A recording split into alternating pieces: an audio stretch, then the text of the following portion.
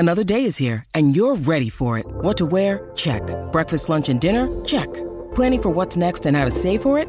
That's where Bank of America can help. For your financial to-dos, Bank of America has experts ready to help get you closer to your goals.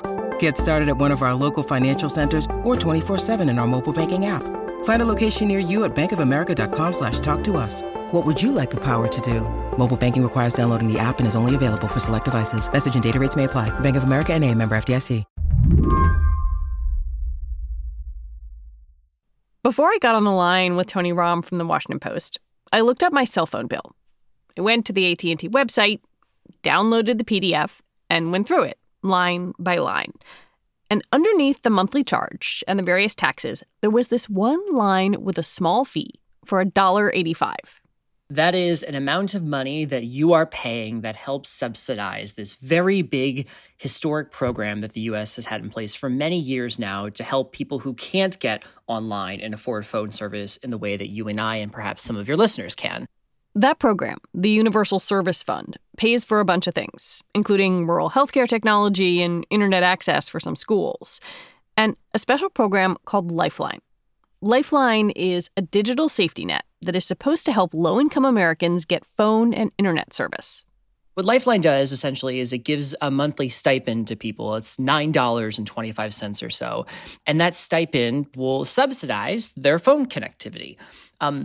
There's just one problem. And it's that Lifeline plans kind of suck.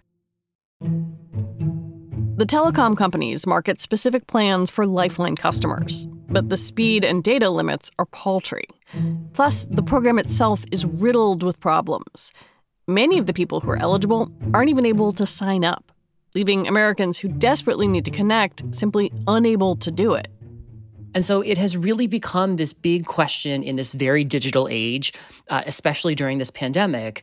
Are the programs that we have in place to really help people afford access to the internet and communicate with each other at a time when they can't meet in person, are they doing what they need to be doing? Are they sufficient? And increasingly, the answer appears to be no. Today on the show, how a program meant to connect low-income Americans with phone and internet service has instead kept them stuck as second-class digital citizens, and how the pandemic has made it all worse. I'm Lizzie O'Leary, and you're listening to What Next TBD, a show about technology, power, and how the future will be determined. Stick with us.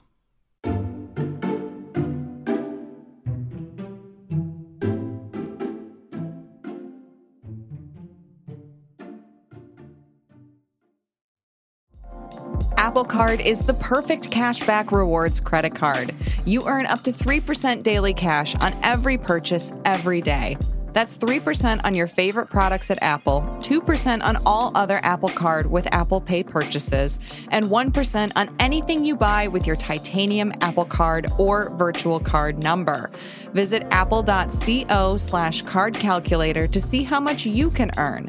Apple Card issued by Goldman Sachs Bank, USA, Salt Lake City branch. Subject to credit approval. Terms apply.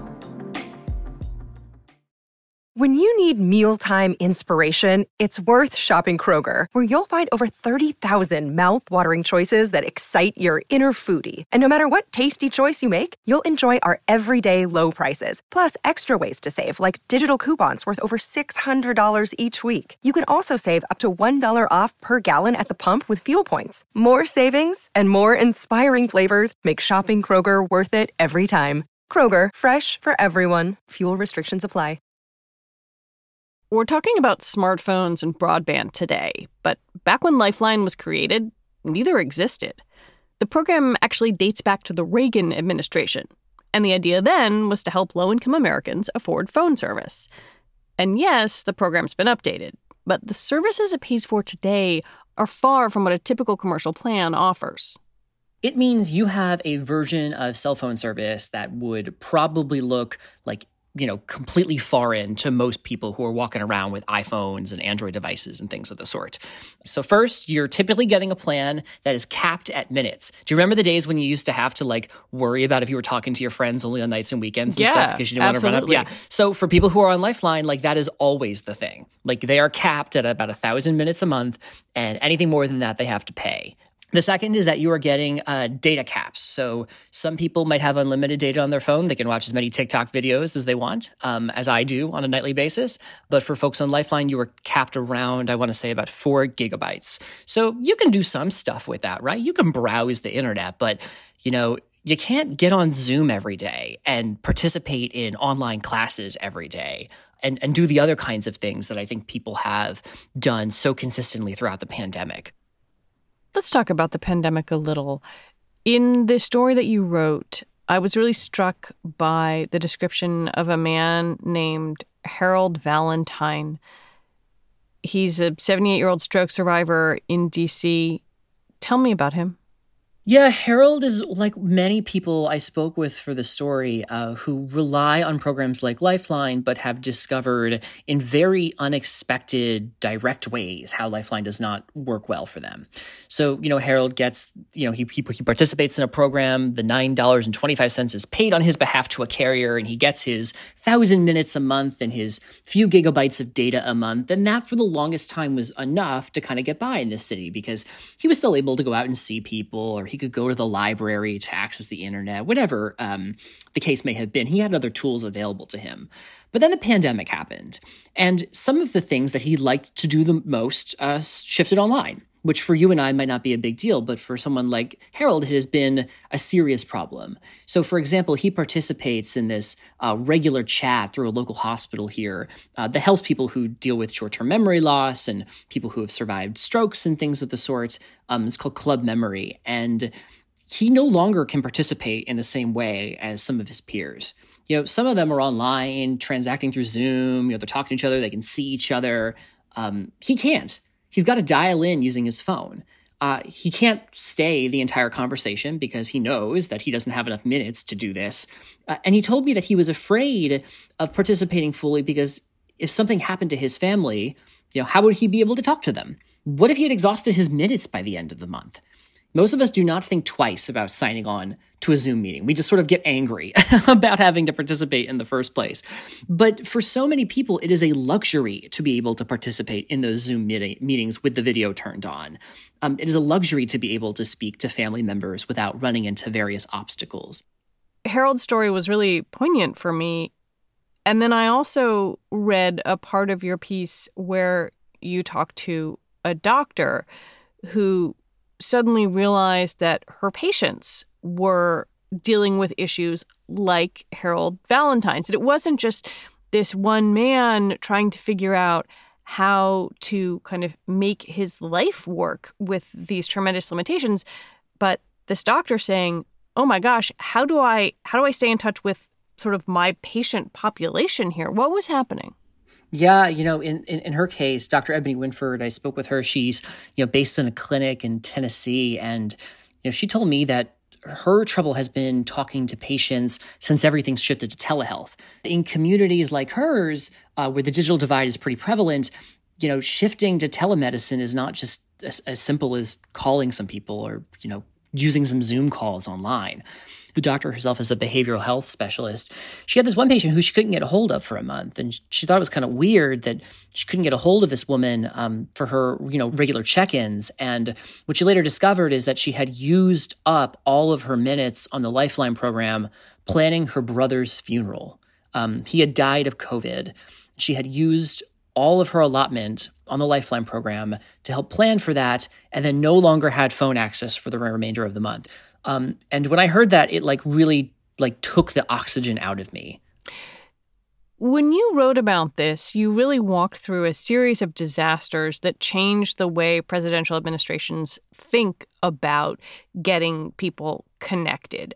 Hurricane Katrina under the Bush administration being a big one. I covered Katrina, and it was very hard to reach people because particularly the most marginalized communities simply did not have digital access and telephone access in a lot of ways.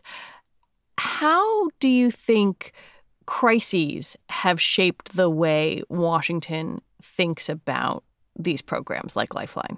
It's a great question. I mean, typically Washington doesn't kind of get its stuff together until something bad happens, even outside the context of broadband internet and so forth. But it really is the case that as lawmakers have had to confront digital inequalities head on, as they've seen their constituents kind of grapple with these challenges directly, they have kind of woken up to this issue. Like, we have always heard these stories about students and families and workers who are sitting in library and fast food parking lots just getting Wi-Fi. But I think folks really began to internalize it during the pandemic because even some of those public options were no longer available to people who couldn't get on the internet. So people kind of woke up in Washington and began to ask the question of, okay, we know there are about 18 million people, if not more, who either can't get online because they don't have access to good internet or can't afford it because the economics are just not good. What do we do to help those 18 million people? When we come back, the fight to fix Lifeline in Washington.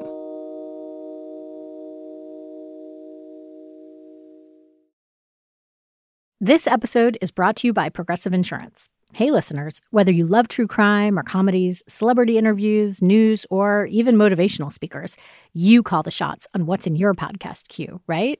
And guess what? Now you can call the shots on your auto insurance, too. Enter the Name Your Price tool from Progressive. The Name Your Price tool puts you in charge of your auto insurance by working just the way it sounds. You tell Progressive how much you want to pay for car insurance. Then they'll show you a variety of coverages that fit within your budget, giving you options. Now, that's something you'll want to press play on. It's easy to start a quote, and you'll be able to choose the best option for you fast. It's just one of the many ways you can save with Progressive Insurance. Quote today at Progressive.com to try the Name Your Price tool for yourself and join over 28 million drivers who trust Progressive. Progressive Casualty Insurance Company and Affiliates. Price and coverage match limited by state law. Even though it's pretty apparent in Washington that Lifeline is not living up to its promise, what to do about it is a lot less clear. It's been a political football before. Back in 2012, Republicans falsely circulated a rumor about Obama phones, characterizing the Lifeline program as free cell phones for welfare recipients. It became a dog whistle campaign trail catchphrase for the Tea Party. The idea even made it into Senator Rand Paul's response to the State of the Union in 2013. For those who are struggling, we want you to have something infinitely more valuable than a free phone. We want you to have a job and a pathway to success. We're the party. After that, the program went through a few years of policy tug-of-war. The Obama administration tried to expand it. The Trump administration tried to scale it back. But none of these efforts really improved the quality of the service for the people who depend on it. I mean, we should be clear about something. Like, Lifeline does help people, right? Yeah. It's not the case that this program has failed everybody and the whole thing should be torn down. I think that would scare people. There would be plenty of families who would be hurt, but it's definitely the case that we have created essentially a second class of smartphone users in this country. There are the people who can afford to have access, and then there are the people who can't. All of this has come up as Congress has been trying to hammer out a pandemic relief bill that will likely include more money for broadband access. And that has sparked a larger and more divisive conversation about what the government ought to do to help people get connected and narrow the digital divide. Like a lot of fights in Washington, the policy fights around Lifeline come down to money. How much does it cost overall? Well, it sort of depends. I mean, the Universal Service Fund is a $9 billion program, and that money is split across a couple buckets. That includes the program we're talking about, Lifeline, and it also includes other things to build out internet architecture and help schools get online and so forth. The issue, though, is not just about how much money we spend. It's about who's paying. Right now, that is paid for through fees that are essentially imposed on your regular monthly bills. But there's this question of whether we should expand the fees. Should Congress and the White House put forward some plan for the government to pay for it? Should we tax somebody else to pay for all of this? Something's got to give. Tony says there are two conversations happening around broadband access right now. The short-term fix and the harder, longer-term one. The first is that we're all talking about another round of coronavirus aid through another stimulus package, right?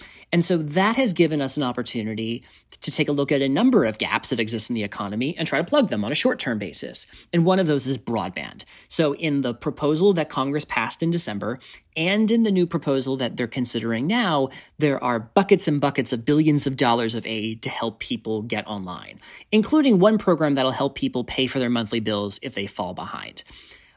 The second, though, is this long-term conversation about what happens after all of that. And that's been the more difficult conversation because it's really going to cut to the heart of like what the government's role here is in providing a new safety net program for the digital age. Lifeline has cost $2.4 billion. That is a raindrop of money in the scheme of the federal budget. Why is something so small so divisive? Partly because of where the money comes from. So remember how we started the conversation. It was about your bill. And the money that you pay every single month goes into this program for Lifeline and then is redistributed to people in the form of subsidies. And so there are really two choices going forward. In one world, we expand the number of places where that fee applies. So maybe someday you could see fees applied to your internet bills, maybe $1 or so a month. And you can easily see the pros and cons there, right? Quickly, it becomes a question of, oh, the government just imposed a new tax. So lawmakers are kind of reticent to do that, even though they know it's probably not a bad idea. The other side of this is that Congress would do it. So, to your point that this is like a drop in the bucket, Congress could just throw a couple $1 billion every year or two at authorizing some really great, amazing program to help people get on the internet. But the concern there, especially among Democrats, is that we would then have yearly fights over internet access, much in the same way that we have yearly fights over everything like unemployment insurance and other safety net benefits. So in both options, there's a solution. We are not short of ideas here, but we are perhaps short of political will. We're not just talking about financial barriers, though. One thing I noticed in your reporting is how few of the people Lifeline was meant to help are actually using it. What is happening there?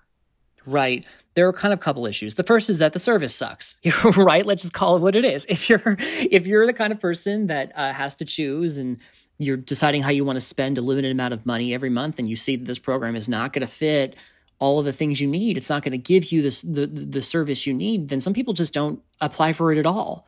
The second reason is because signing up to do so is kind of like worse than doing your taxes in some cases. I think the government had this very fancy system it tried to put in place a few years ago to help people sign up online, to kind of automate this whole process of figuring out if you were eligible. The government did that because there were some historic concerns about fraud in the Lifeline program. And what ultimately happened is that the technology, which we know here in Washington as the, quote, national verifier, didn't work so well. And so those difficulties in applying end up deterring people. Is the question raised about fraud legitimate? It certainly is. It is undeniable that Lifeline has had trouble in dealing with some of the concerns around fraud. There have been many fines issued over the past few years because there were people enrolled in the program who did not belong. And even the Government Accountability Office, the nonpartisan watchdog here, did a huge study on this and found, I believe it was like 1 million or so people who were suspicious on Lifeline rolls. However, ... there are also some in Washington who have used the fraud piece as cover to try to take apart this program because they generally don't feel that it should be Washington's responsibility to offer it. And we saw a lot of this during the Trump administration, when the Federal Communications Commission under then-Chairman Ajit Pai proposed a series of reforms that he said were about cracking down on fraud, but lots of Lifeline defenders saw as an attempt to just gut the program outright. All of this brings us to where we are now. This big pot of money that could change things. The telecoms are lobbying very hard, as every company does when there are large amounts of money potentially flowing through Washington. Right. So first things first, we have a new program on the books that will happen regardless of the lobbying, right? There's a $3.2 billion program that Congress approved in December that will pay up to $50 monthly stipends to low-income Americans so that they can pay their internet bills. And that goes out the gate right now. It'll go sometime. They have finished the process of writing the rules for it, right? And we think that once they check all the boxes and get all of the programs and stuff ready to offer it, that we're probably talking end of April, beginning of May. And, we in journalism are taught sometimes to not use the word historic to describe things because it's kind of hyperbolic, but it is fair to say this is historic. We have never had a program like this, of this size, paying this much money to this many people to help them afford internet. The plan could potentially help the 18 million Americans who don't have access to high-speed internet, the students who've been trying to make remote school work on slow connections, the people like Harold Valentine from Tony's Story who are rationing their cell phone minutes. But even this big pot of federal money is temporary. Figuring out a longer-term solution will likely fall to the Federal Communications Commission, which oversees Lifeline. And then there's going to be this moment of, now what? Because there are lots of people who have been then getting federal help, including perhaps some families who had no internet before this $50 benefit came into effect, who are going to be faced with this cliff, in the words of Jessica Rosenworcel, who's the chairwoman of the FCC now. They are at risk, potentially, of losing that internet that they just got unless Congress does something more lasting. Yeah, this feels like a moment where things could actually change for folks who rely on these plans. Do you think they will? It's my deep sigh because I have to admit I'm more of the cynic. I've been covering the tech industry, the telecom industry for about a dozen years now. And I don't think at any other point in my career has there ever been such a collective understanding about the problem of the digital divide and the role that Washington could play in fixing it. Even during the 2009 stimulus, there were billions of dollars set aside for broadband, and people fought tooth and nail over it. Some people couldn't even understand why the government was paying for it in the first place. Here we are, more than 10 years later, and we're talking about sums that are like 10x what the government spent back then. And there's much less partisan opposition to some of this stuff because Democrats and Republicans alike have seen what it's like back in their states and districts. It's all got to depend on Congress. And that's where I think people get a little bit nervous because on one hand, there's now a deadline, and sometimes deadlines force Congress to do stuff faster. On the other hand, we have been talking about these issues for probably longer than I've been alive, I guess, in one context or another. And so I think that there's this lingering fear that we could be in yet another one of those situations in which we finally have the energy and the reason to do something, and then Congress kind of misses the opportunity. Tony Romm, thank you very much. Thanks for having me. Tony Romm is a senior tech policy reporter at The Washington Post. You should check out his story on Lifeline. You can find a link to his reporting in our show notes. All right, that's it for us today. TBD is produced by Ethan Brooks and edited by Allison Benedict and Tori Bosch. Alicia Montgomery is the executive producer for Slate Podcasts. TBD is part of the larger What Next family, and it's also part of Future Tense, a partnership of Slate, Arizona State University, and New America. And I want to recommend that you go back and listen to Wednesday's episode of What Next. It really helped me understand why there are so many anti-trans bills popping up in legislatures around the country, and what their effects may be. All right, Mary Harris will be back on Monday. Have a good weekend. I'm Lizzie O'Leary. Thanks for listening.